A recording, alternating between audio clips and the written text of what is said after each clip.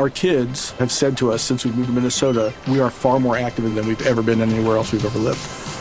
Moving to Minnesota opened up a lot of doors for us. Just this overall sense of community, the values that, Minnesotans have. It's a real accepting, loving community, especially with 2 young kids. See what makes Minnesota the star of the North. New residents share why they love calling it home at exploreminnesota.com/live.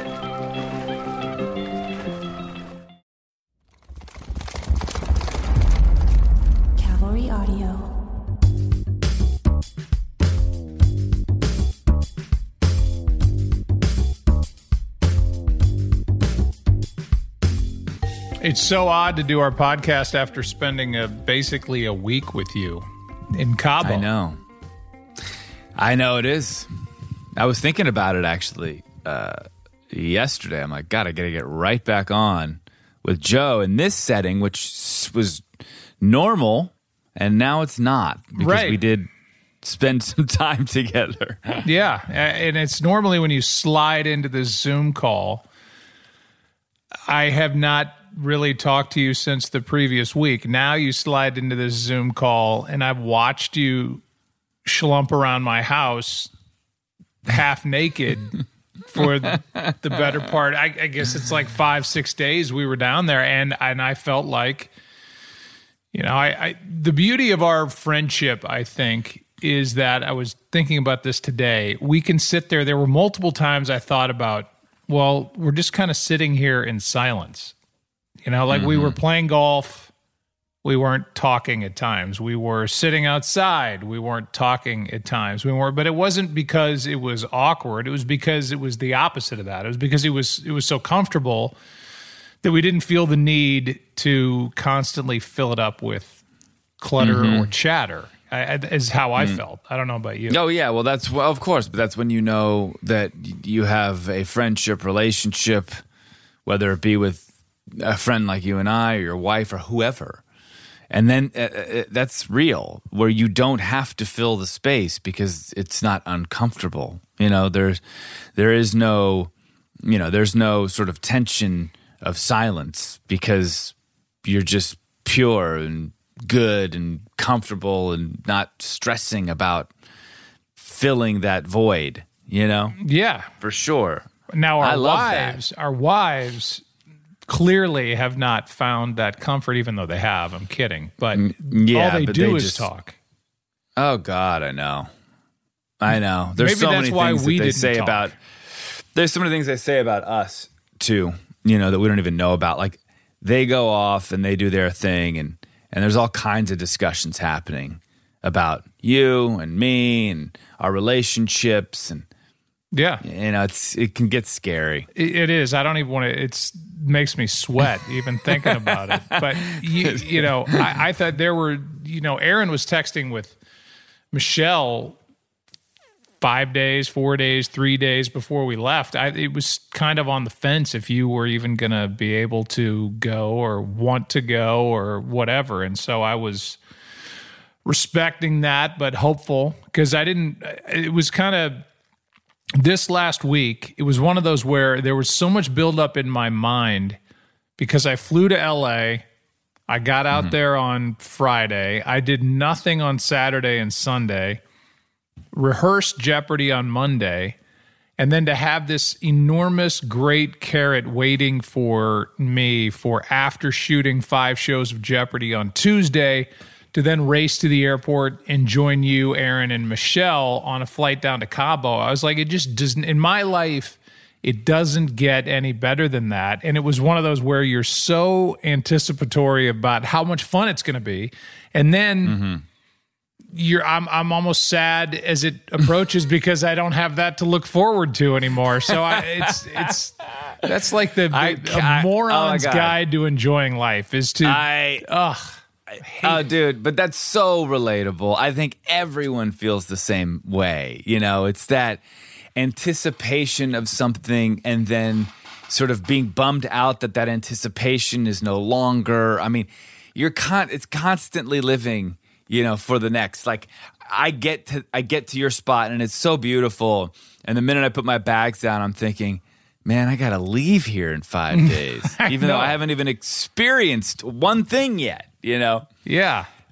What is that? But the only downside to going to Cabo with you after Jeopardy was the song I lost on Jeopardy was on repeat in your place. I lost on Jeopardy. Jeopardy. That was that was in one of the shows. A friend of mine sent it to me like as a joke. Going in, it's the Weird Al Yankovic takeoff in the show Our Love's in Jeopardy, I think it was. Our Love's in Jeopardy, baby. Greg Kinn, isn't that what you nailed that with? Who came up with that? Somebody came up with that. Greg Kinn, is that who sang that? I have no idea. That was not me. Somebody said that when we were down there. And so then that was actually in the game. One of the games, one of the clues was Don Pardo and I think Wink Martindale made appearances in the video for this Weird Al parody. And the answer was that. I lost on Jeopardy. And then I said to the contestants, I'm like, don't sing it. It will not get out of your head for at least 3 weeks because it just gets in there and it does not let you go. So the show went great. The beauty of doing this podcast is it's become my blanket excuse to not talk about things that I don't want to talk about. So if a writer texts me or calls me or tries to interview me about, well, what'd you think of Jeopardy? How did Jeopardy go? And I really don't want to talk about it till it comes out. And that's kind of how I feel about it. Just let it come out and we can talk about it prior to it airing, I guess. But I all I say is I'm not even talking about it on my own podcast. So if you know, just understand that I'm not giving it to you. I'm just not talking about it because I don't think it's fair to Jeopardy. I don't think it's even fair to me to go off on how well I thought it went. I thought it went well, and I'll leave it at that, and then we'll see how it looks when it comes out. Because I really don't know. I really don't know how it's going to look or how it'll be perceived or whatever. But I had fun, and they seem to like it. That's all I'll go with. Yeah, and I won't say anything because I know a lot, but I'm gonna keep quiet. Okay. I'm gonna keep quiet. I might talk about it on Sibling Revelry, but hopefully you're okay with that. Yeah, no, that's great. Perfect. You and Kate talk about it, and you just represent me well. You can answer questions as if you are me to Kate about how my experience was hosting a quiz show. It's not a game show. It's a quiz show. So I'm looking at you now, and shit is cleared out in your background. Yeah, you have no more stuff. You're on the move. We're on the move. We're moving to another house within the same neighborhood. You know what gets me, and last night I went through it, is looking at all the notes that I've had over the years from my girls and seeing them mature just with the handwriting alone, but how the notes have stayed consistent but have gotten deeper and deeper. And I could just sit there all night and look through old Father's Day cards, birthday cards, just for nothing cards or little notes or funny pictures or whatever. And it's good to look at that. And I'm thinking, so I'm going to move to this house. I'm going to box that stuff up. Mm-hmm. And the next time I look at it, if I do, will probably be when I'm on my way out. I can't see me going into like a storage area and going through old stuff. When you're dying? Yeah. I don't. When else will I look at it? When you move to Denver. Oh, okay. Yeah. Perfect. I'll just keep planning moves for every 6 or 7 years, which Malcolm Gladwell, I think, says you should move every 10 years. Oh, really? Yeah. To further your expansion of your mind and experiences and friend groups and whatever. You get stagnant being in the same place for over 10 years. That's interesting. I've approached that. I'm at 11 years now, and I'm getting a little antsy. But I just redid my garage, and I had to go through all of my shit, too, to sort of throw stuff out. And I stumbled upon, as Aaron and I both did, just, again, my kids aren't as old as yours or my from your first set anyway. But all of these Father's Day cards and these little drawings and it's beautiful. And sometimes I post about this on Instagram when I post a picture of my kids when they're younger. It's like this torturous, blissful, beautiful, cut your neck off feeling. It's all of these emotions wrapped up into one because you love looking at it, but it hurts. You know, it hurts at the same time. That nostalgia is just a killer for me. That was in the Justin Baldoni episode, and it's what I thought about where you are, being a parent. This is paraphrasing, is the only time when you're nostalgic for the present. And that's when you get those cards, you're like, my God, this is so powerful. It means so much. And yet onto the pile it goes. And now you look at it as you look back, and that nostalgia does come in, and it's uplifting and equal parts sad because you realize how much time has passed and wonder how much time you have left. So, I mean, I'm looking at a box of, like, am I really going to rewatch Game 3 of the 2002 World Series? Why am I keeping that? That's it's just taking up space, and I feel bad throwing old appearances and old games away, but I'm never going to look at it. And if I really want to go look at Game 3 of the 2002 World Series, I can just go on YouTube and watch it. So why don't I just forget it? Just throw it away. But you did keep it, or did you throw it away? No, I've kept all this stuff, and it just doesn't make any sense to me. So why I have it all? But I do, and it's going to go from one pile in this current house to a pile in the new house, and I'm never going to watch it. You know what we do? I have an idea. We create NFTs from them, okay? Non-fungible tokens. You're in the sports world. We can take these very personal tapes of yours, and we can create these art pieces that we can then auction off and sell for crazy amounts of money. Yeah, okay. You do the legwork on that, and I'll hand you all these DVDs. And there are a lot of VHS tapes. Can we do something with VHS tapes? Yeah. Okay. I'm going to get on this. But the other thing, going back to my garage clean out, actually, there's mixed emotions in there as well, because I go from the kids and all that nostalgia, and then I'm stumbling across pictures of Erin and her like ex-boyfriends, and because she has all of her memorabilia as well. So I'm like, great, this is you and Simon. Good, here's you and so, and no, like don't say so and so. Let's go through the list. Let's go through. Michelle has all that stuff too, and I don't particularly love seeing all that. That's how fragile I am. Okay, I'm jealous. I'm a jealous fucking guy, I think, but I'm fine with it, really. But you look at these pictures of them kissing, other dudes kissing and hugging. I'm like, why do you still have this? Does that mean I still have you still have stuff? You have hard copy pictures of stuff? I do. I do. Of Vanessa and then Becca. I've only had two girlfriends in my whole life. I mean, I had my high school girlfriend Becca for 3 years, and then I had Vanessa Shaw, who and it was love both times. And then in between, and then I had Erin, and I'm married. In between was just a good time. I never dated anyone for 2 weeks, a month, 6 months. It was 3 years, and then now 20, moving on to forever. Do you have any pictures of you and the Heidi Fleiss escort that you met when you were 15? like an old Polaroid? But I'm sure there's something out there, but no. Oh, I think of all the pictures that must be out there of me in my late teens and 20s that are extremely compromising. I have no idea where they are. Naked pictures, ripped underwear, just partying.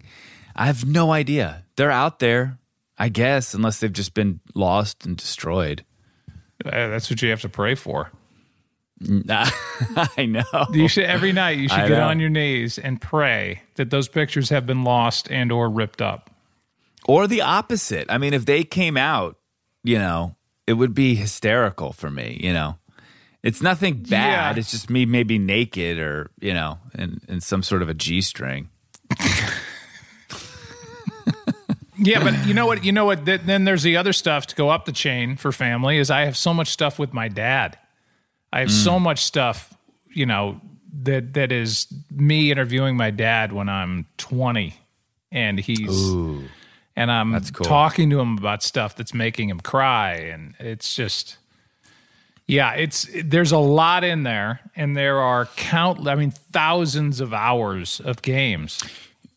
Well, Stern did this, and it makes me want to do it too, where he sat his parents down and he interviewed them about their life. And now it's there forever, and I would love to do that with my parents while they're still here, where you take the time, you set it up, and you just put the camera on them, and let's start at the beginning. Yeah. And you space it out over a week or whatever. And now you have this footage that will be there forever for great grandkids to look at. Right. Well, a friend of mine who listens to this podcast regularly and sends me notes and jokes and whatever on stuff that we say had that as a business. They went up in the attic, he and his brother, and they put on an old tape of their grandma talking. They had an old player and an old tape of their grandma, and it instantly brought them back to when their grandmother was younger and when they were younger. And the grandma was going through all of, the family history and whatever. And they turned that into a business where they had full-on camera crews come. And in your case, you have access. But in your case, sit your mom and Kurt down and have them go through the aunt that you never met and have them talk about, their childhood when they were little and who they spent time with and talk about them and show pictures of your great-grandpa or whatever it might be. Yeah. And there's some value in that. And if you are nostalgic at all, you hear that voice, you see those pictures, you instantaneously go back to that time in your life or go to a time that you never knew about and learn about from whence you come. So I think you should interview your mom and Kurt and do it in your way, which will be, that would be golden. You could almost, your mind starts to run wild on, what could be. I know. I know. Go through all of her movies, but she'll tell you. So Trudy's senior project, which they only picked one, they didn't pick it, was doing a behind the scenes with me and having her, as she was going to do like a documentary on me. And I thought the value in it was that I would answer questions in a different way to my daughter than I would answer to the writer from USA Today. Just like the same would be with your mom, would answer things for you, especially if it was only in the family and really not going to be put out anywhere. But something for your kids and Kate's kids and right on down the line to know more about the family that's been here before them and something that they can keep forever from two people that can put words and then even thoughts together. Even getting into my father's side of things, like that's a whole family dynamic and a whole family tree that we're just learning more about, but I would love to get into the weeds there. You know? There's that show. Have you seen that show? I don't know what it's called, where they really get deep into the DNA, of these actors and performers, and they go way, way back and really trace their roots and where they came from and who their great grandparents were. Right. Have you seen that show? Is it called Dateline? No. Behind the music? Maybe behind the music. Maybe for some, it's Dateline. Right. But it's so interesting. John Lithgow had one, and he was like crying on it, and just understanding who his ancestors were and how he sort of relates to his life, and it was pretty cool. I would love to do something like that. I met John Lithgow at a bar in New York, and I said hi. He might have said hi to me, and he was a sports fan, so he said hello. And then I started to, I said to him, you don't know this, but you are a huge part of my daughter's young life because we used to play his music. He has albums. Singing in the Bathtub is one of them. He wrote books. One of them's Farkle McBride. The other one's Macabre. John Lithgow is such an entertainer and so smart and funny. And a great actor, as you see in The Crown. He's playing Winston Churchill and anything the guy's ever done. But he has a whole side of his career that is catering to kids entertainment, and it's great.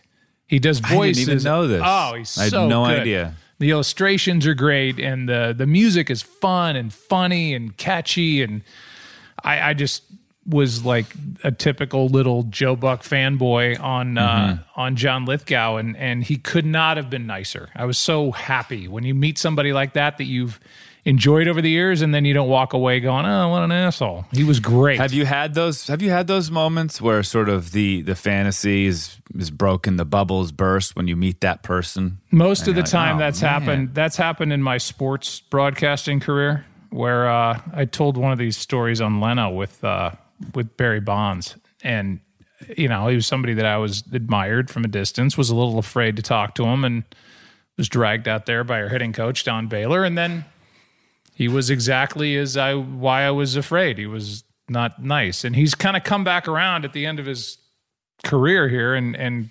apologized for not being a great guy. Anyway, Sarah's here. Look at that. There's Sarah. Hi, Sarah. Hi.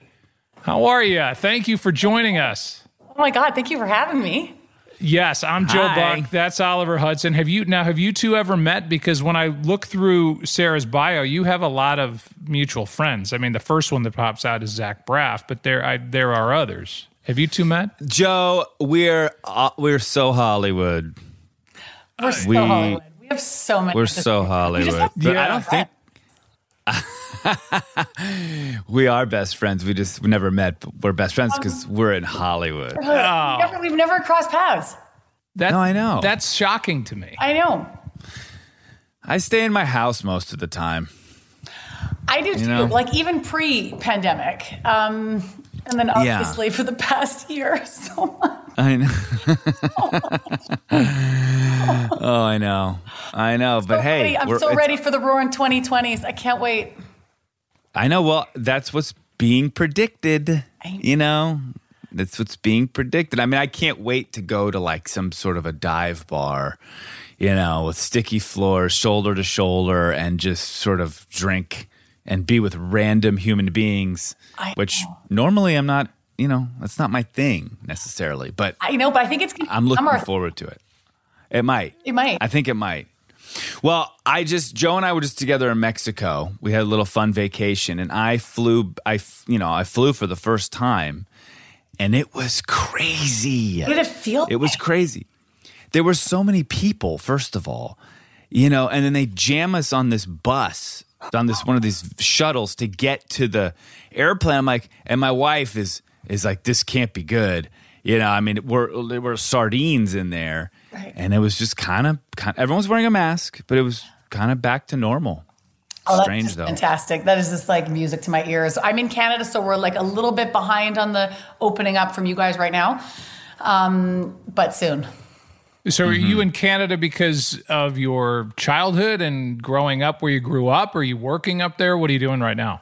Yeah, so I grew up here, and then I moved back a few years ago, so I've been pandemicking up here. How's it been though? I mean, being home, or at least where you grew up, and is it double-edged, or are you happy? Are you a happy camper? I am a very happy camper in the sense that, I always thought I'd raise my kids here. Yeah. Then my son was 6, and I was like, wait, I'm not raising my kids there. That was the plan. He's supposed to be on a hockey team and on the ski team, and what's going on?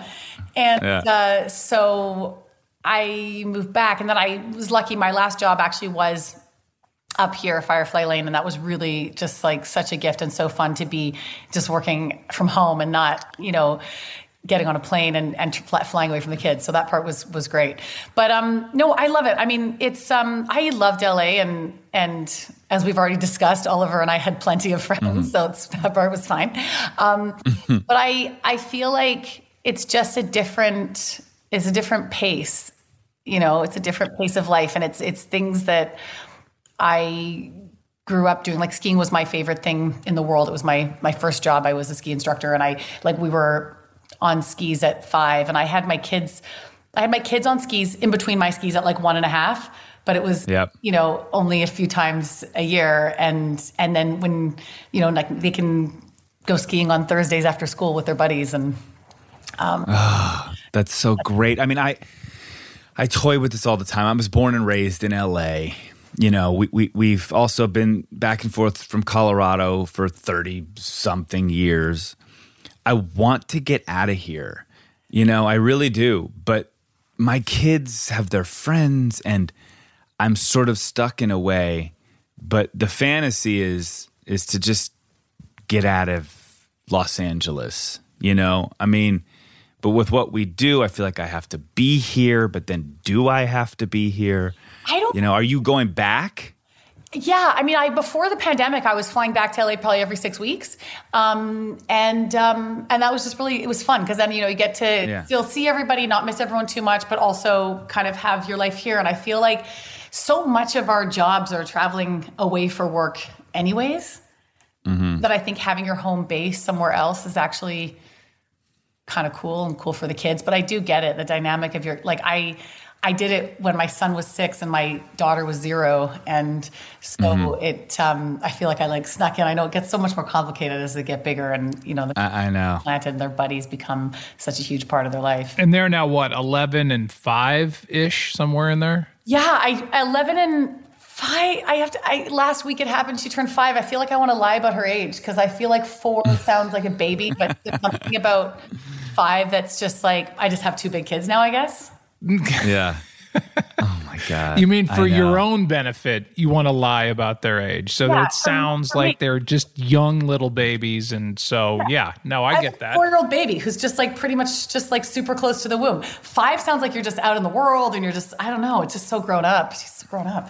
But it's a funny. No, I know. I have 13, 11, and 7, 2 boys, little girl.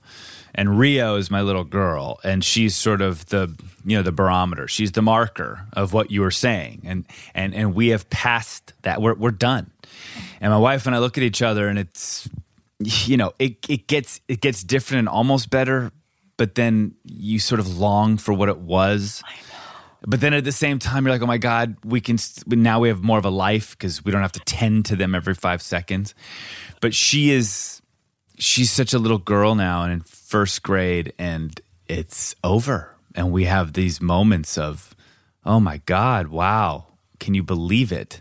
We want to bring everyone back to a certain age, and it's just not going to happen. I know. And I love, it's just so hard because you want that baby stage is and they're so tiny and then they're toddlers and they're saying all these ridiculous things, but you're so underslept and it's so hard. And then you get out of it and you're like, oh, I miss that. But do I? Yeah, you miss it looking back on it. But when you're in it, so I have 24 and 21-year-old daughters and 3-year-old twin boys. So I have been there, done it, was an empty nester for 44 seconds, and then started it back around. And at 52 now, I just turned 52. It's a lot. It is the years are quick and the days are long, and you're trying to get to every benchmark in the day. It's like, okay, what are we going to do to entertain these 2 people until lunch? And then how are we going to get to nap? And then how the hell are we going to get to bedtime? And it's just every day you're racking your brain. And trust me, you guys are probably in a little bit better place with having a little more time to yourself, I would imagine. Not in a pandemic. And I feel like exactly like what you're saying too is it's I felt like it's like being on an airplane when you bring all the things to really distract them and entertain them. And you've gone through every toy and every board game and every book and every, coloring book that you brought. And you're down to the wrapper on the spoon, the plastic spoon. And then you're down and you're 5 minutes into a 5-hour flight. And that's how it felt with this pandemic. I was like, we did it all in the first month. And I was like, what do we do now? We did rainbow pasta where we were using beet and purple blueberry tea flour to color the pasta and, doing all of the things and pratfall classes and, just pratfall classes, ideas. That's interesting. Doing pratfalls, teaching a young, maybe a Chevy Chase of the future. Yeah, the little Chevy Chase stuff. I was thinking Chevy Chase. That's my goal. I was like, what are the important things? If they're not going to be in school, what are the key items I want them to come out with? And obviously pratfall was the first one. Physical comedy. Physical comedy. I was raised on Three's Company. I used to do it. I used to run to the couch and just fall flat on my face and be like, how did they not hurt themselves? So I set up a stack of books and I had my kids and my nieces And I was like, okay, so you're going towards the books. You want to make sure it seems like you don't see the books, but you know where they are. And you turn around at the last second and then you bail. And my 4-year-old, because I'm just going to keep on, if it's okay with you guys, lying. Yeah, she's four. Just giving her, just going, like doing loops and just bailing and loving it. And what if she came out of that and was like, yeah, this is great, but Mom, when are we going to the Regal Beagle? I want to meet Larry. I want to meet Mr. Furley. I want to meet Chrissy. There are 15 people that played the blonde girl, including Suzanne Summers, and I want to meet them all. And if we don't do that part, then this is a bullshit exercise. Right, that was the OG show for flipping out characters. Flipping out. Oh my God! And the great Jack Tripper. I mean, they're just what an unbelievable, beautiful actor.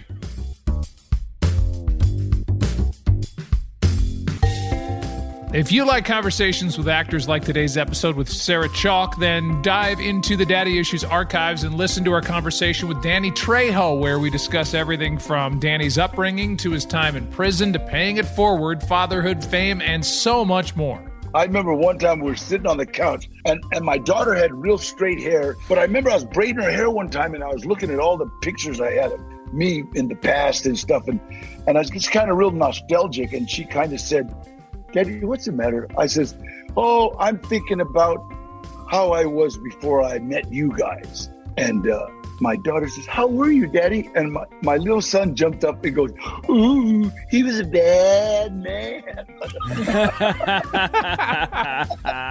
Don't go anywhere. Stay. Sit. Stay. We'll be back right after this short break with more from today's guest, Sarah Chalke.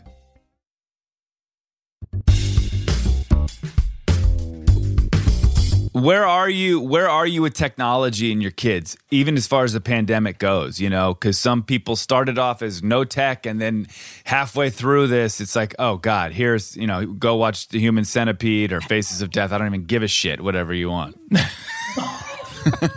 Totally. No, that was us. I mean, at the beginning I was just like, yeah, we were, you know, we had like different family members zooming in, and my uncle zoomed in and did like a whole thing on the, you know, the powers of government in a time of crisis. And my sister did a lesson on the United Nations of the child. And there's nothing that your 4-year-old's more into than the powers of government during a pandemic. I mean, you should see her talking about that while she's pratfalling. It's very, it's unbelievable. She's like, can we just get COVID and forget this? What the hell is he talking about? But yeah, now it's just like, watch one of the weird things about like, and that's the thing is, you know, it's just like, fine, okay, we just need the screens, go. And you'll put on some like cute thing, and then they're so smart now. She just all of a sudden has like gotten into YouTube and she's watching another kid open up a toy. Where I am with technology and the pandemic is, you just have to do what you do. Where are we with this? And I say we because I'm including myself. I don't even know. This is just... We're evolving, okay? We're constantly evolving, just the human species, and technology is now just part of our evolution. And now we're looking at our kids just engrossed in these screens, watching total horseshit, you know? But we seem to be okay with it because it lets us off the hook for 5 minutes. I mean, what do we do? Are we fucking them all up? Like, what's happening? So. I think we are. I mean, we grew up with the opposite, right? Yeah. Like go outside. Like, how about go that? outside, see in 12 hours. And I don't know. I mean, and I know so little about technology that, you know, my son's 11 and he's the one who sets up the whole thing for all of the things. And when I did all my records for Rick and Morty, it was like Groundhog's Day for every time for them, because they'd be like, take the thing and drag it over and click on Pro Tools and you got the thing. And I'm like, go back 5 steps. Like I can do it now, but I'm just a baby when it comes to all of those things. So I just decided not to be interested in that. But are you in Vancouver, by the way? Yeah. Okay, so you're in such a beautiful spot. I mean, I love Vancouver so much. I've worked there more than any other place. My parents actually moved there for 5 years because my brother played hockey, played junior up there, and went to high school and the whole thing. Yeah. And again, what a great place to raise your kids. There's so much to do, and it's just so beautiful. It's so beautiful. It's so beautiful. I know all of my nieces and nephews play hockey, and my littlest one has started, and my son plays. And so my sister and I were like, okay, we have to learn. I mean, we are the only Canadians that do not know how to ice skate. And so we thought, okay, we have to learn just so we can at least play stick and puck with the kids. So we got all the gear, like every pad, because I'm not going to be 40 and learning a new sport and not have every corner of my body padded. So we get all the pads and step on the ice, and only then realize, like, oh shit, this is actually not doable. You cannot learn this sport at 40. It's so intimidating. The ice is so hard. Yeah. Yeah, that's one of the drawbacks. Falling onto ice is not like snow or your bed or a couch. Or Jack Tripper flipping onto the back of the couch and doing his thing. Yeah, that part of it, for me, being in St. Louis, which is where I am, Sarah, it seems like there's about 10 minutes a year where you can actually go outside. So we were not only in a pandemic, but we were going through either 103% humidity or 0 degrees outside. So we had these little kids. And they're great. So basically, I've just put them all in virtual worlds. They just wear virtual headsets around all day, and they think they're ski. That's how they're learning how to ski. They're doing it right now. They're in a ski school. Ski school. They're really good. Yeah, they're fantastic. Yeah. Virtual, but it is innate. Works very well. Tell me how it's innate. How does my 3-year-old know how to swipe? And I guess that's because they see me, but it seems a hell of a lot easier than it did when I took computer in middle school. I know it is. It's so, I mean, you wonder, so your kids were like kind of their whole like age 2 to age 3 in this pandemic. Yeah. I mean, I feel like it's going to affect every age group in a different way, but I just feel like it's such a, for your kids, it's like a third of their life. For mine, it's like a quarter of her life. Like, how does that play out in a few years? Like the things that my daughter will say, she'll be like, well, I don't know if that's very COVID friendly, or Mama, when I'm going to get my vaccine shot into my arm. And I didn't know if she was worried about the shot or wanted it. And I said, how are you feeling about it? And she said, I can't wait to get it. So snuggle time to get with everyone. I'm so sick of these seminars, these webinars you're putting us through. I don't care about government. I'm 4. Like, it's just so sad. Like she said to me a while ago, she was like, Mama, can you call the world and ask when coronavirus will be over? And then clearly she'd been thinking about it all day because she was like, Mama, do you have the world's number? Heartbreaking. Like these kids are going to be, it's a long time now. Now it's too long. It's a big chunk. Oh, I know. And you grew up in Vancouver, right? I mean, that's where you were born and raised. I did. And is your whole family there? Yep. Still? Yep. So you're just family bound. I mean, are you guys all together? And yeah. I mean, we all my kids are growing up so tight with their cousins. It's been so great. So lucky. They kind of run around as like a pack of 6, and the age range goes from 4, now 5, I guess, to and. To what age? Sorry, you cut out there. How old's the oldest? 17. 17. Wow, 17 down to 4 plus. Plus-ish. And you're the middle of 3 girls?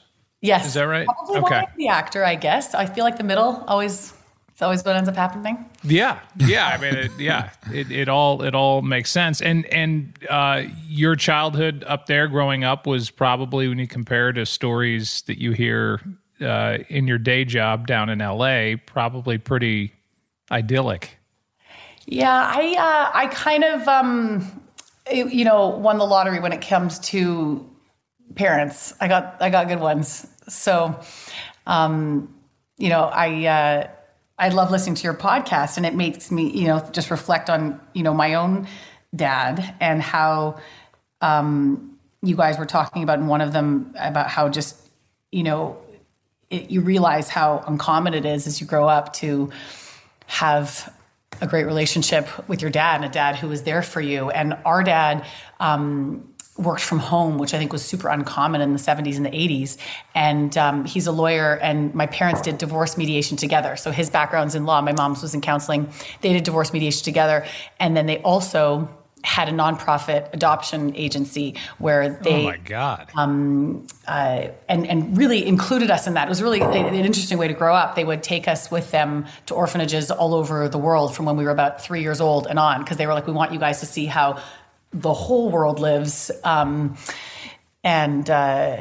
So it was really interesting. What a gift. Yeah. Maybe you do have the world's number, by the way, but what a gift to be able to leave whatever cocoon you grow up in.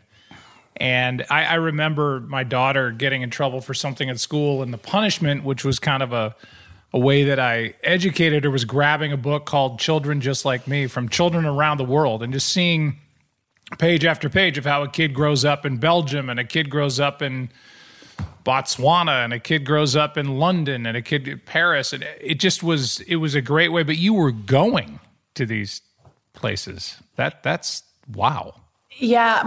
One of my earliest memories, my older sister's got a really good long-term memory, and I have a good short-term memory. My long-term one, my most significant ones in my brain is anytime we would go, all of our neighbors and friends would know we were going and drop off stuff, and we'd bring suitcases with us and kind of sometimes bring them to the orphanages, or sometimes we would just be in really poor areas and basically take out one of the suitcases. And there was this one time where we had given dolls and toys to all these kids, and there was just kind of one kid standing there. And I remember my sister looking, I think she was 5, and she looked at this one kid who didn't have anything, and she went into the car and got her, it was like her doll that she took everywhere with her, that was like her very favorite thing, and ran and gave this doll to this kid. Did you actually see your parents high five after that moment happened? As a dad with my girls, forget the little boys, my girls did that, and they would, I feel like, but that's like,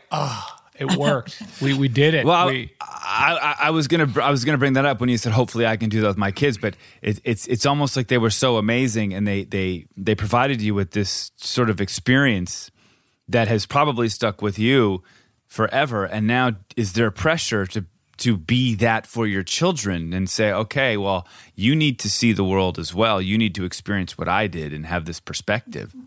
My sister, who runs their adoption agency now, she has been to the orphanages with her kids, and mine, when they went, one time I was working and one time they were too little to go. So it's something that I really want to do. It's still, even though we haven't gone to the orphanages with them yet, it's still been a large piece of their life. And you kind of, want to figure out a way in this world. How do you leave some sort of a mark and, want your... Well, it's so true, because it's so fast paced now, and it's all about I, me, what's in it for me, how do I survive? What can I consume that's going to make me feel good? And it's important to try to take our kids out of that mindset and put them into a giving space. And I'm not saying that I do it well enough. I don't. It's hard. I need to dedicate more time to that, I think. And even talking to you, I'm starting to feel guilty. Because mission accomplished. That was sort of why I was yeah, thank you, Sarah. Sort of because I'm like, Jesus, I need to do more. I need to do more. This is an intervention for you, Oliver, as a dad. Thank you. Yes. No, you're a great dad. You're a great dad, and you have kids that I think reflect how you live your life. I don't think there's... Some of this stuff has to seep in through osmosis. Seeing is understanding, and seeing you get joy out of putting a smile on somebody else's face is the best way you can teach your kid. And I think, for your sister to do that, I mean, that just gives me chills to go out and give her own... And we're doing that right now, trying to teach our 3-year-olds. We're about to move. That's why nothing's behind me. And it's like, okay, kids, we're giving away the toys that we're not playing with to other kids who don't have a room dedicated to toys. And that is such a form that has to be learned a little bit. And it's they're like, what? What do you mean? I haven't picked that up in 8 months, but I really need that. And we're not going to give into that, is what I'm saying. True. So that good on you. I feel like this pandemic also just gives everyone such perspective on what you actually need. Yeah. Right. Yeah. Oh, God. Yeah, for sure. And I think it's easy to be, for me, just speaking personally, when I get wrapped up in my own anxiety, a lot of the best way out sometimes is to become selfless, because essentially anxiety is a selfish feeling. It's all about like what I'm feeling. And for me, it's like, okay, well, just project out, start giving, start thinking about other people. And then I can only speak from my own experience, but it eases that stress so much. Oh my God. I don't know that you can go through being a parent without huge anxiety unless you're superhuman. Gosh. I mean, if their safety and now having boys as opposed to girls, not that they're not, the world's not a dangerous place 1,000 times over for young women. And I've experienced that and I've seen some of that. But for these boys that are just flopping up, they're doing their own pratfalls just with no supervision. And then all of a sudden it's like thumb and thud and then just tears and just keeping them. I think it was Rob Lowe who said it on our podcast. Like the first 17 years, 18 years, you're just trying to keep your kids alive, whether it's physically or with the other traps that are out there as they grow a little bit older. So it is anxiety filled and it does not go away. I can tell the two of you as a parent of a 24 and a 21-year-old, the worries change, but they don't ever leave. I remember a friend of mine telling me when I hadn't slept in days, I had newborns, and she was just like, that's adorable that you haven't slept because your baby's in your house with you. Because once you have teenagers and they're gone and you're not sleeping because you've got no fucking clue where they are, then call me. And I was like, it's so true. It's so true. Oh God, when they get their license, like when they're 16, then tell me how you're sleeping. Vomit. I can't even imagine it. And my dad was like very into safety. It was an interesting balance of very sort of like hands off and, trust, gave us a lot of trust, but so worried and so all about safety. And like, we were wearing helmets before helmets were a thing. Like I remember when I was a ski instructor, he made me wear a helmet. And I was like, Dad, I'm the only one in the class wearing a helmet and I'm the teacher. And it was just like, we had like caller ID this day it came out. We had cell phones before anyone when it was like the huge brick and like a car, like a weird phone. And Gordon Gekko and Sarah. Yeah. I said Gordon Gekko and Sarah had the brick phone, just making sure you could check in. Oh God! But did he walk that line though? As you kind of alluded to that, where he's giving you your freedom, your space to make mistakes, but at the same time, he's got his grip. Yes, and I try and do that with my kids, but I don't always know how. Like I don't know how he did it, but I didn't have a curfew like all my friends did. I didn't get grounded like all of my friends did. But there was something about the look in his eyes when you disappointed him that was worse than any of that. So it was like, he would give us rope. But we were still allowed to, like for my 16th birthday, I said, the only thing I want is to have 20 friends over to paint my room, to like graffiti all my walls. And they said yes. And so I said, thank you so much. I really appreciate it. I've booked you guys a hotel room and it was this hot springs that was like 2 hours away. And they were like, no, that's not what's happening. Oh my God. What a move. I know. I was 16. Like it's insane. And so they said, we'll let you do it and we trust you and we'll give you the house for the night to paint your walls with your friends and we will stay 5 minutes away and you have to call us if there's a problem. That's great. And so they did give us a lot of rope and like, they were very much the parents that were like, we would much rather we have an open, honest relationship with you. So you actually tell us what's happening and you tell us where you're going. And they would, my dad was the one that we would all call who would come pick you up, no questions asked, and drive everybody home. We had like a 12-seater passenger van, which is what I learned to drive on because of safety. That was like, if you're in an accident, might as well be in a tank. And so, I would call my dad, and it would be 2 a.m, and he would pick everybody up, fill the van, and drive everybody home. Wow. That's so great. I mean, that's so great. I'm trying to establish that with my kids. And honestly, it's that trust. It's that just tell me anything. You can tell me anything. When you lie to me is when I get pissed off. When you tell me the truth and just say it, I'm good. We all make mistakes. It's part of life. Just be upfront with me because I'm there for you. Please, please. I plead with them like all the time, you know? I know. And I don't know how, I mean, I'm not in the teenager years yet. I'm terrified of them. You got 11 though, you know, I mean. I have 11. So I know it's close.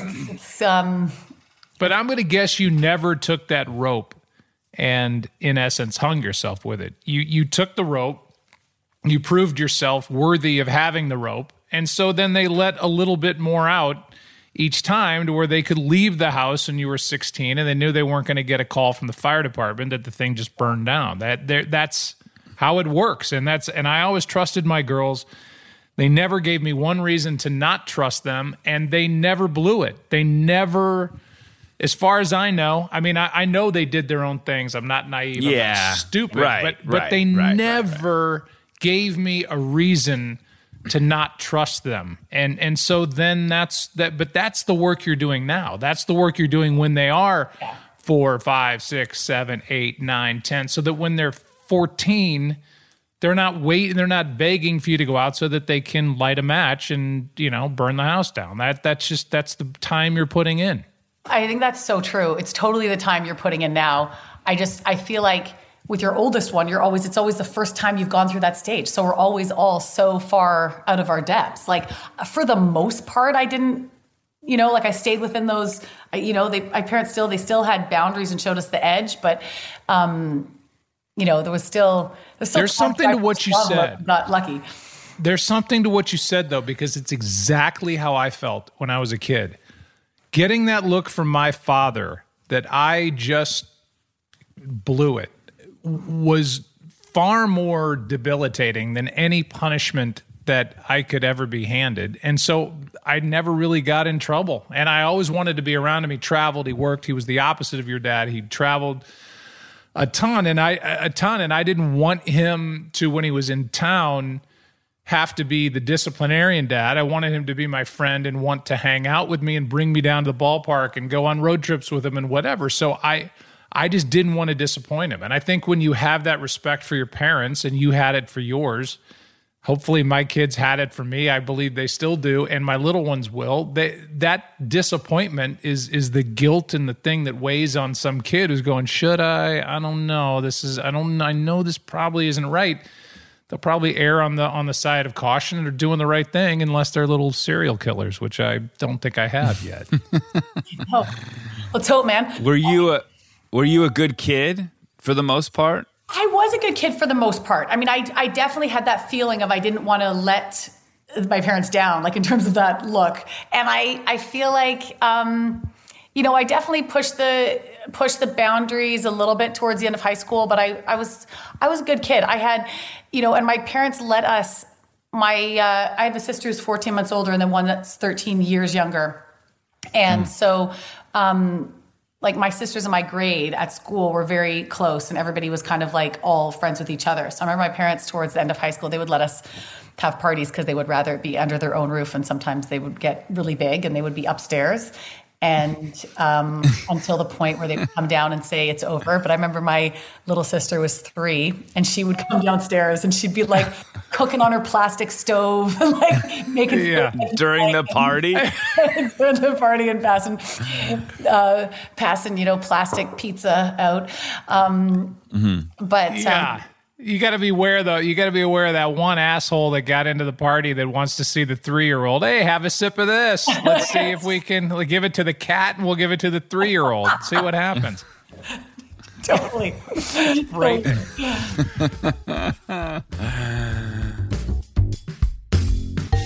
If you're enjoying this episode of Daddy Issues, don't keep it to yourself. We beg you every time to share the love and tell a friend about Daddy Issues and go subscribe on the iHeartRadio app, Apple Podcasts, or wherever you get your podcasts. Stay tuned. You don't want to miss the rest of our conversation with Sarah coming up right after this short break.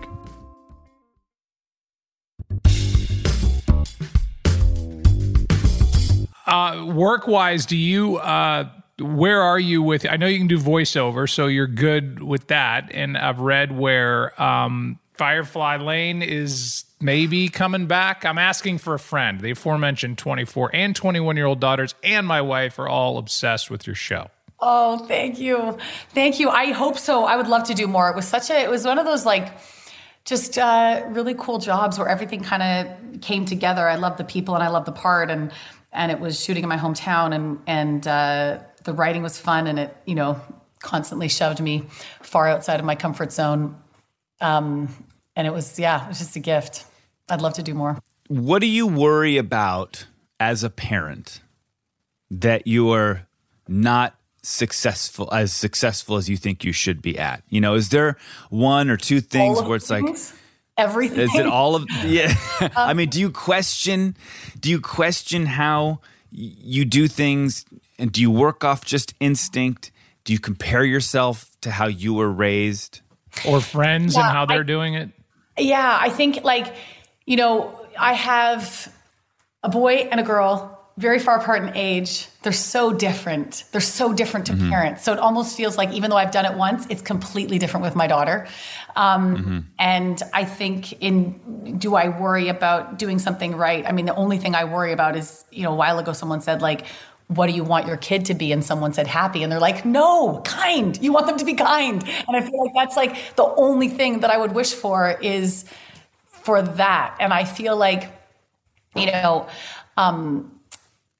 my son came home the other day with a story from the playground, and I was just I did a secret dance, because I was he was sticking up for the kid that was being given a hard time. And I was like, that's all. I was talking to him like this, and I was like, I sound like I'm talking to you like I'm mad, but I'm so damn proud of you, because that's all I want is you stick up for that kid.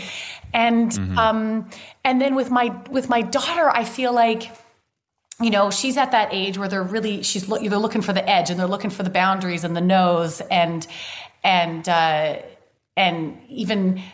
also I think the pandemic really does play into it. I think there's at that age where structure is everything, there's none of that. There's no structure. There's no floor. They don't know. Every day the goalposts are changing. So there's no reliability. It's now it's not snuggle time with Oppum and Nani, who are my parents. Now it is. Now we can't. Now we're not seeing anyone. Now we're only seeing our safe six. Now nobody comes inside. Now we have masks on. So it's this constant goalpost changing. They have no, frame of reference for what's coming. And how do you deal with that? I mean, do you bring it up and say, look, I know the world is nuts right now, we just have to roll with it? Or do you just sort of, let it happen and see how they react to it? Well, for sure. I think, we were raised anything you can talk about, you can handle, and anything you don't talk about, you can't. So I always with both of them try and just, as much as we can, even if I'm doing it wrong, just talk about it. I did reach out to somebody about just how do you just, with the pandemic, things are so hard. You're at home so much. You're becoming your kid's confidant, their teacher, their friend, their parent, all of the things, during a lot of the parts when we were so locked down. And so I did two things. I started listening to, podcasts have been my favorite thing, and I love your guys' podcast. And I listened to a couple parenting podcasts, there's Dr. Becky at Good Inside, and she had this one idea that was, you're constantly in a power struggle with a kid that age. So how do you get outside of the power struggle? So she had this one idea that I thought sounded, okay, I'm going to try this. It was basically give your kids some agency at that age to make a decision on their own. So instead of saying, you get to the door, get your shoes on, you have to do this, you have to do that, you get them to feel like they're doing it. So her idea was you close your eyes and you say, I'm going to close my eyes. And if when I open them, Frankie's at the door with her shoes on and her coat on, I'm literally going to freak out. I don't even know what I'm going to do.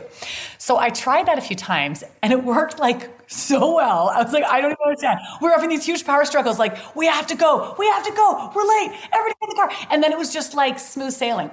So the other day we're having dinner, and my son asked for a glass of water, and we like to try and teach them to be self-sufficient. So just, if you want a glass of water, you know where the drawer is, you know where go get it. Yeah. So, and I'm racing around cooking and cleaning, and he's like, Mom, can you get me some water? And I'm like, I was getting something, and he goes, if I close my eyes and when I open them, my mom has gotten me a glass of water, I'm gonna freak out. I was laughing so hard. So he's smart and funny. Oh my God. You win on both counts. You win with your daughter and you won with your son.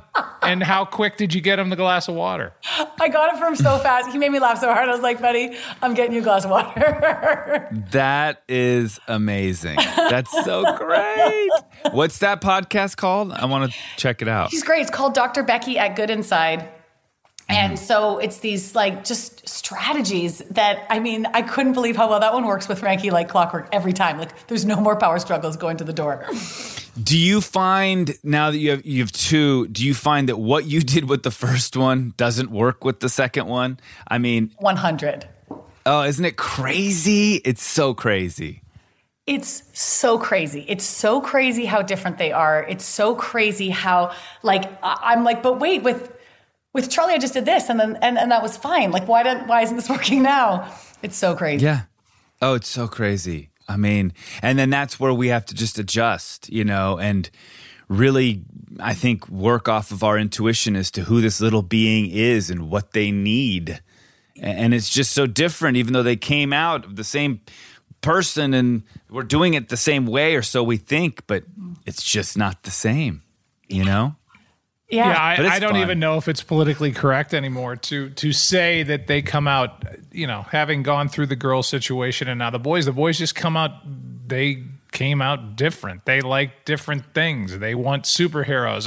Now I'm playing catch up with these Marvel superheroes and I have no idea who anybody is. And they're asking me questions. Well, who's this one in the red cape? And who's this one that's got a red cape and a yellow face, and who's this? I have no idea. I don't know who I'm on my phone Googling who these stupid things are, but people live for them, and my kids live for them now, and that means that I have to live for these things, or at least understand it and be able to explain to them, and then they're doing more physical stuff. They're flipping into their beds, and they're into their cribs, and they're jumping out of their cribs, and my daughter's never one time jumped out of their cribs, but that's just the way they're just different. I don't care what anybody says. They come out different. They're different. Mm-hmm. And twins, too. I wanted twins so badly. I can't imagine what that experience has been. They're really different. They're IVF babies. So they're twins in that they were born at the same time, but one it feels like a foot taller than the other. The one that's shorter is like, Alex P. Keaton from Family Ties. He's got the verbal skills. He's like taking the SAT, and the other one is like, punching his fist through the wall. So they couldn't. One's darker haired, one's blonde, one's happy all the time, one's a little pouty, and one's his mommy all the time. And it's just they couldn't be any more different. So I like that on the twin game. Like they can dress the same. They can dress in the same shit. It doesn't matter because they look like one of them looks like he's a year older than his brother. So it's not like you have thing one and thing two that are dressed exactly alike. They're just two little kids. I don't know. That always freaked me out. It's like mom is just entertaining herself by same bowl haircut, same outfit, same shoes, same everything. And, it's like a trick on the general population to go, do you know which one's which? That one's Philip. How do I know that's Philip? Because it's the way his colic in his hair. And it's like, good God. No, we don't have any of that. We're good. We're good. I was like, every time I was like, are you sure there's not one more in there, please? The bond between two of them, I know it must be insane. I know the first few years must be so hard because you always are needed by two. Always. Yeah. There's no time out because, my wife and I are on call when we're here and we don't have a ton of help. And then you go through the pandemic and the help kind of dissipates and then you're on your own. We did have two au pairs though that lived with us for different parts of the year. One was from South Africa, one from Colombia. Mixed in a girl from Switzerland, so they became part of the family. But then I found myself treating them like they were my daughters, and I'd be like, "Oh, you don't have to get up. I'll get up with the kids. Oh, you don't have to do dinner. They just threw Cheerios. I'll get that. Don't worry. Just go to bed or whatever you want to do." And so I don't know. I'm just telling you right now, I'm a fantastic father, and I'm just such a giver that I just know no ends. I don't ever say no. That's the way it goes. It's all given. That's the way it goes with me. Yeah. How do your kids deal with you and your career and what you do as an actor? Especially the 11-year-old who probably gets it a little bit more now. And then just the time being away from them. Yeah, the 11-year-old definitely gets it more. I did a kids cartoon that's coming out, and my daughter was like, "Can we watch it, Mama?" And I was like, "Yeah." She goes, "Every episode, the whole season, they're all appropriate?" There's not a lot that, my kids have been able to watch that I've done. Yeah, they definitely have loved, like, they didn't really come to set a lot because I was often traveling away for work. And then this past job on Firefly, they would come, and my best friend's kids came too and called me after, and she was like, "So my daughter wants to be an actor, and she couldn't believe the trailer." And so for days after, she'd be like, "Oh, that's so trailer." And her mom was like, "What do you mean?" She said, "That's so trailer, like Sarah's trailer, like the best thing in the whole world." So she coined a new term for amazing, which is trailer. And that's amazing. That's so trailer. So I think that has a different connotation in Missouri. Let me tell you that right now. and obviously, like, their very favorite part about coming to set is craft service. Yep. They just can't believe the fact that there's. Do you ever base any of your choices, like, on your children? Meaning, I'm just asking this because it's me, and I've done this before, where there's been opportunities that have come along, but I'm so probably to a bad degree obsessed with my kids, because my dad bailed when I was a kid, and I've got this sort of issue of, if I leave them for 10 minutes, they're going to be all fucked up, even though that's totally irrational, and I know that. But do you ever make decisions or choices based on your kids? 100%. You do? Yeah, I mean, moving back to Canada was based on them. Yeah. And I kind of knew, like, well, whatever happens work-wise will happen. But yeah, I don't care. It will be what it is. And I love to work, and I hope that will continue. But I was like, I'm doing this for them. And then this, like, weird side effect that's a way better life for me. Because, I'm out, hiking the dogs, and skiing's my favorite thing in the world, and we can do that anytime. And so, but yeah, I think once I became a parent, I think every decision is informed by that. Do you ski Whistler? Yeah. Yeah. Chelsea? She lives there. Yeah. Yeah. You ski. I don't know her, but I loved watching her. Oh yeah. She bought a place up there. She's like, "I'm out. I'm out. I'm going to go live in Whistler."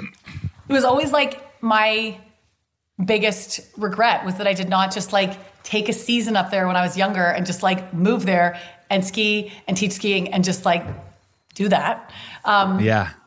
It's one. Do you feel like you missed parts because you were acting so young? Do you feel like you missed out on certain things, like the whole finding myself and all that? I mean, you were on Roseanne as a young, what were you, mid-teens then? But you did stuff well before that. I mean, do you feel like you missed things? I feel like, before Roseanne, so I auditioned for Roseanne when I was 16, and I think I was 17 by the time I started.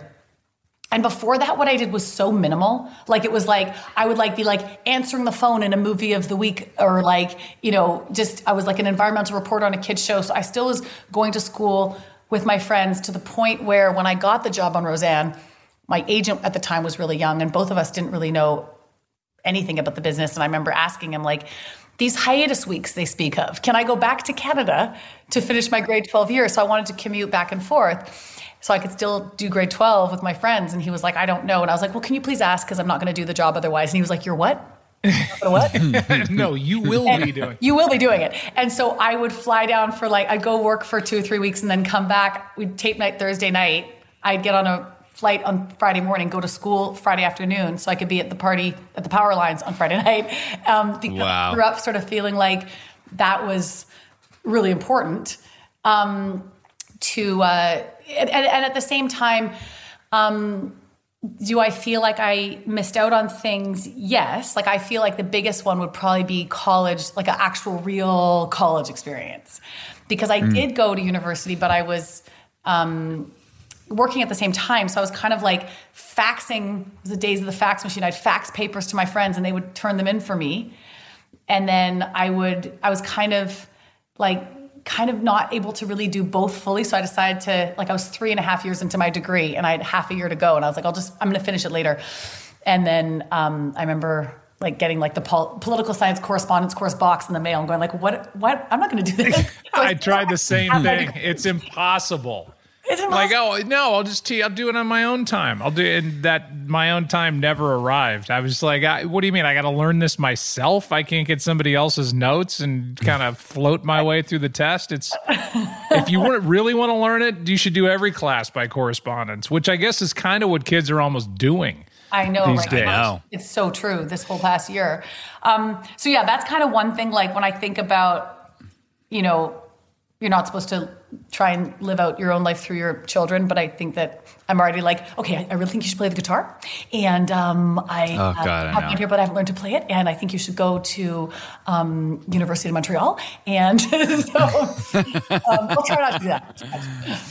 Oh, I know. What about your dad and when you were going to LA and becoming an actor? You know, that's a tough gig for for a father to be like, all right, go ahead, go down to LA. Holy shit. Especially like a dad who like has 3 daughters and is pretty worried about all of them. Yeah. I mean, I think, so initially when I went, I was 17. And so you have to have a parent guardian. So then that left my sister, who was a year older, with my 3-year-old sister and my dad. So I remember we'd get back and the neighbors would be like, so Angie, to my mom, they'd be like, so I think Doug sent Piper to school in like pajamas because he put her like onesie and like drop her off. And they'd be like, Doug, that is pajamas.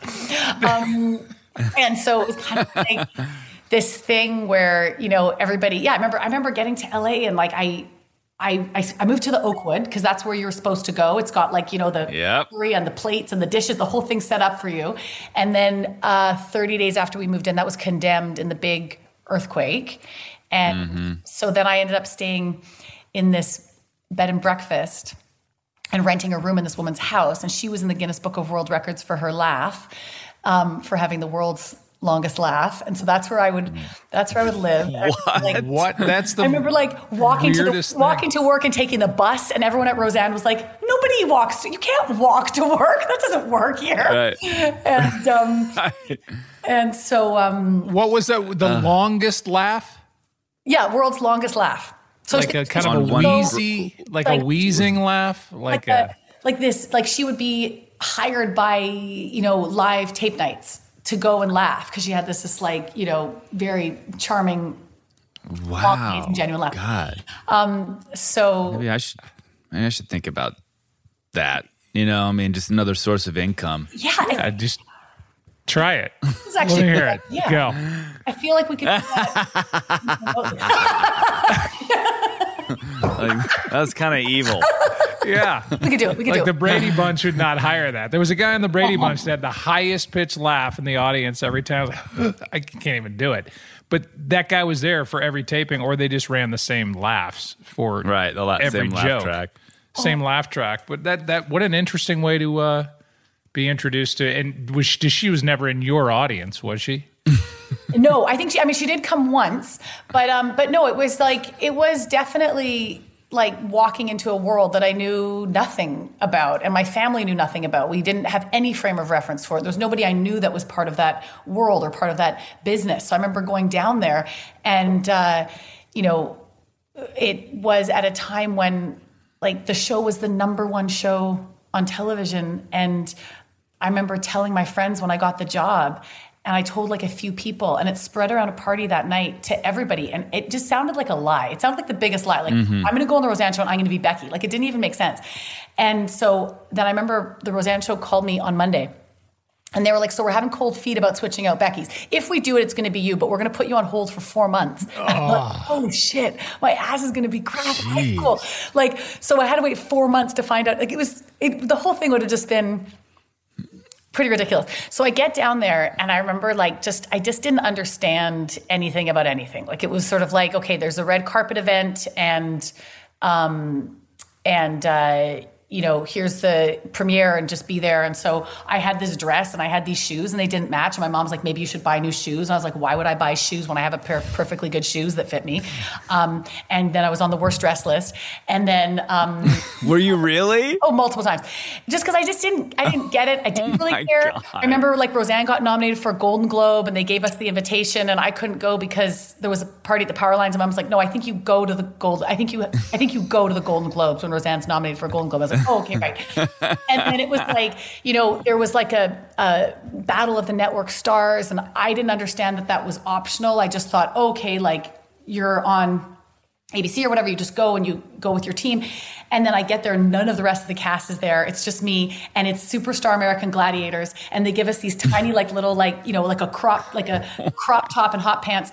And there's like, you're like climbing up a wet volcano and like playing human pinball and like jousting with another woman in the pool. And like, I was just like, oh my God. Are you sure this was on TV or were you punked and then like drugged in somebody's basement? No, it was the Gladiators. And it was the Gladiators that were like, at the top of the volcano with the hoses. And it was ABC versus NBC versus Fox versus CBS. And we're all just like there was just like, needless to say, who was there for Fox? Like Joan Rivers, Bart Simpson. This is early 90s. This is Magic Johnson with his late night show. Early 90s. It would have been 1994 or 95. Yeah, that was the first year of the NFL. Yeah.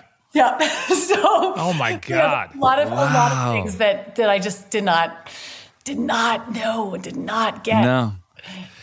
Well, you sound like you've come from a great family. I mean, it sounds idyllic and beautiful, honestly. I mean, everyone has their shit, of course, but oh, for sure. For sure. But it just sounds so great. Your dad sounds like an amazing human being who knows the balance of things. But I will say this, okay? We actually, I'm segueing into my own last question. We do ask this question sort of to wrap things up. So, talking about your father, sort of a two-parter, what is the thing that you have taken from him that you are just so grateful for, that is just a piece of you? And then what is the thing that you inherited from him, that DNA, that you're like, damn it, I got that part of my dad, and I wish I didn't have that part, if anything? So I think the piece of him, like my dad was kind of like, he's a rock. And so he was that person that, you just knew was there. And it wasn't just because he had a home office and we'd be calling him going like, Dad, I forgot my cello. Dad, I forgot my lunch. And he would, be like, guys, I am working, but okay, yes, I'll bring the cello. He is somebody that we go to for advice, that actually like my whole group of friends goes to for advice. He has a few sayings that like, when Judy Greer was writing her book, she said, can I put your dad's quote in it of the best time to plant an apple orchard was 20 years ago and the second best time is today. Mm-hmm. It's like one of his sort of big life philosophies. And to grow up with that kind of foundation was amazing. What sort of DNA did I take from my dad? All of it. Like we walk the same, you can't tell our baby picture, like up until we're probably about like 5, you just have no idea who it is. Really? Same. We kind of like stand at the counter the same way. Like when I would be walking down the street, everyone would be like, so that's Doug's daughter walking away. Like weird gait when we walk. I think, so a lot.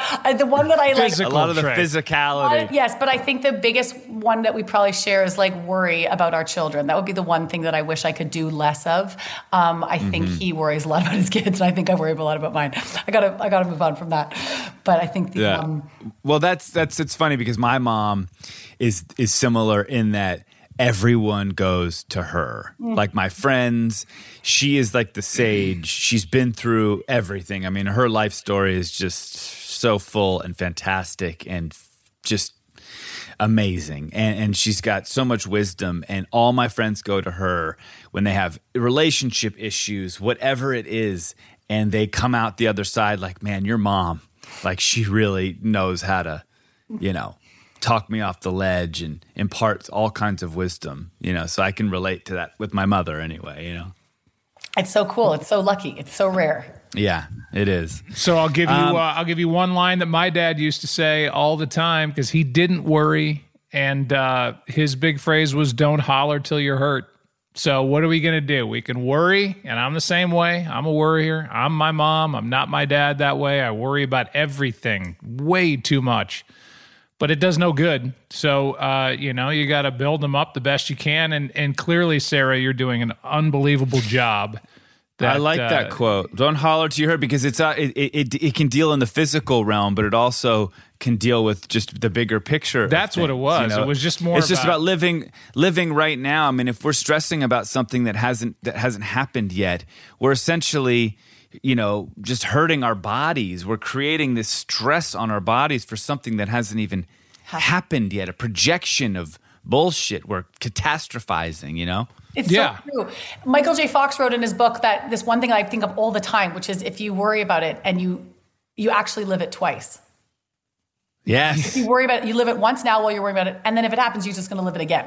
And I feel like, because apparently you do, like when you worry, you think about it, apparently your body actually goes through the same response. As if oh God. I've been 20 years of therapy. I'm trying to get through this shit. This is actually part of that therapy. Sarah, he's going to send you your hourly figure. What is it? $250 an hour, $350, $550 an hour? That's but it's Canadian, so it's fine. He'll be fine. Oh, okay. Okay, good. Cool. I'll Venmo you.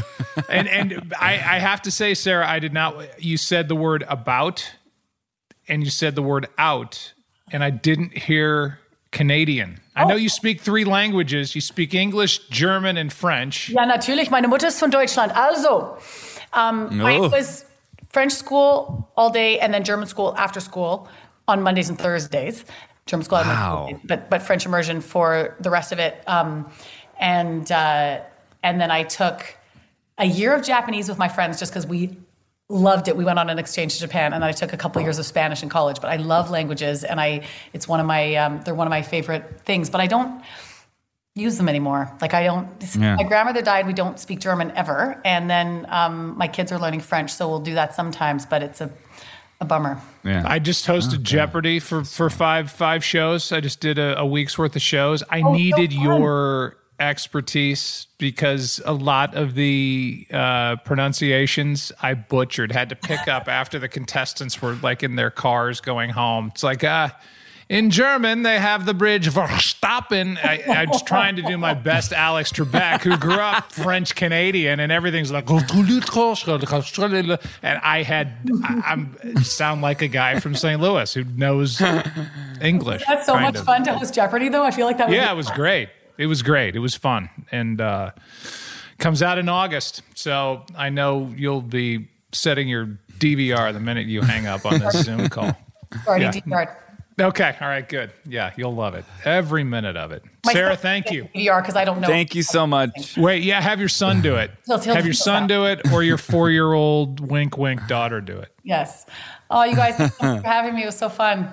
Oh, you're great. Thank you so much. And do Firefly Lane Part 2. Wouldn't that get you like into the 90s kind of? I know. I want to wear like my dock boots and my big flannels and my ripped jeans. Yeah. Mm-hmm. Yeah. We're in the 90s now. I mean, the style has shifted there anyway. I mean, that's what we're doing. That's what we're doing. Yeah. You see how it's affected Oliver. Yeah. I don't know what era I'm living in. I love your toque. I was going to say I love your toque, but then everyone's always like, what? I'm like, your toque. So you know what it is. My toque. Yeah. I know the toque. I do. Yes. All right, Sarah, be well. Stay safe. Thank you. You guys too. Thank you, Sarah. Thanks so much. Bye. All right. I would say this as a summary, and I don't know that we've ever done a summary. Yeah. I think Sarah comes from unbelievable stock. Mm-hmm. And is passing it all on to her kids. Like I think she, obviously I've never met her. I don't know her, but just the way she talks, those examples of what her kids are doing, you can't fake that. And that's to her credit. She's obviously doing a hell of a job. Oh God. Yeah. Amazing. And her family seems amazing and, healthy. Yeah. It's just a healthy dynamic. It's great. I didn't have that. So basically 5 languages. The cello was on Roseanne as a kid, and now is on a hit Netflix show. Yeah, but what's greater is a sort of laissez-faire, potato fair attitude about it. Where meaning like, no, I want to go to the power line and like party. I don't want to go to the Golden Globes. Right. You know, Yeah. I love that stuff. It's just Right. like, no, this is my job, and I love my job, but then this is my life. You know. Yeah, great perspective. No matter what you do. I'm for a living. envious. Living in Vancouver, you know, with her fam. It's pretty great. How fast are you going to download Dr. Becky and the Good Inside? I'm going to listen to it. I'm going to try that tonight. I'm going to report back to you. And I'm going to say, good. Wyatt, I'm going to close my eyes. Oh, And dude, try this, please. If when I'll video it. If when I open my eyes, you are in your bed, under your blanket, reading a book, looking at the pictures, I don't even know what I'll do. I don't know what I will do, but it's going to blow your mind. It's going to blow your mind. I'm going to be so excited. I don't even know what's going to happen. Right, yeah. Oh, dude, I feel like that will work. Right. Blake. Try it. Blake, I'm just, if you can put your underwear back on after going to the bathroom, and you can do it yourself, and you can pull them up, and you can pull your pants up on top of those underwear, I don't know what I'm going to do. I just don't know. I have no idea. Yeah, it's going to be crazy. It's going to. Right. I'm going to try that with Wilder, who's 13, to see what happens. Dad, shut up. Totally. Yeah. He'll be like, I know what you're doing. You're taking a nap. That's why you're closing your eyes. Right. Or he'll probably be like, did you listen to that podcast? I'm like, oh. My friends and I found it enlightening yet boring. How about that she listened to the podcast? She could have said, I know, 100,000 things, and I would have been less surprised than hearing her say that she said it twice. Yeah. Oh God, I know. I took note, man. I was like, oh God, yeah. Wow, that's nice. You've listened? You know us? Were these during the Athletic Greens days, or was this when we were talking about manscaping and all of our other things that we talked about, or is it now? Is it now? Let's get her back on and ask her these questions. Okay, Sarah, what are your top 6 favorite episodes of ours? Go.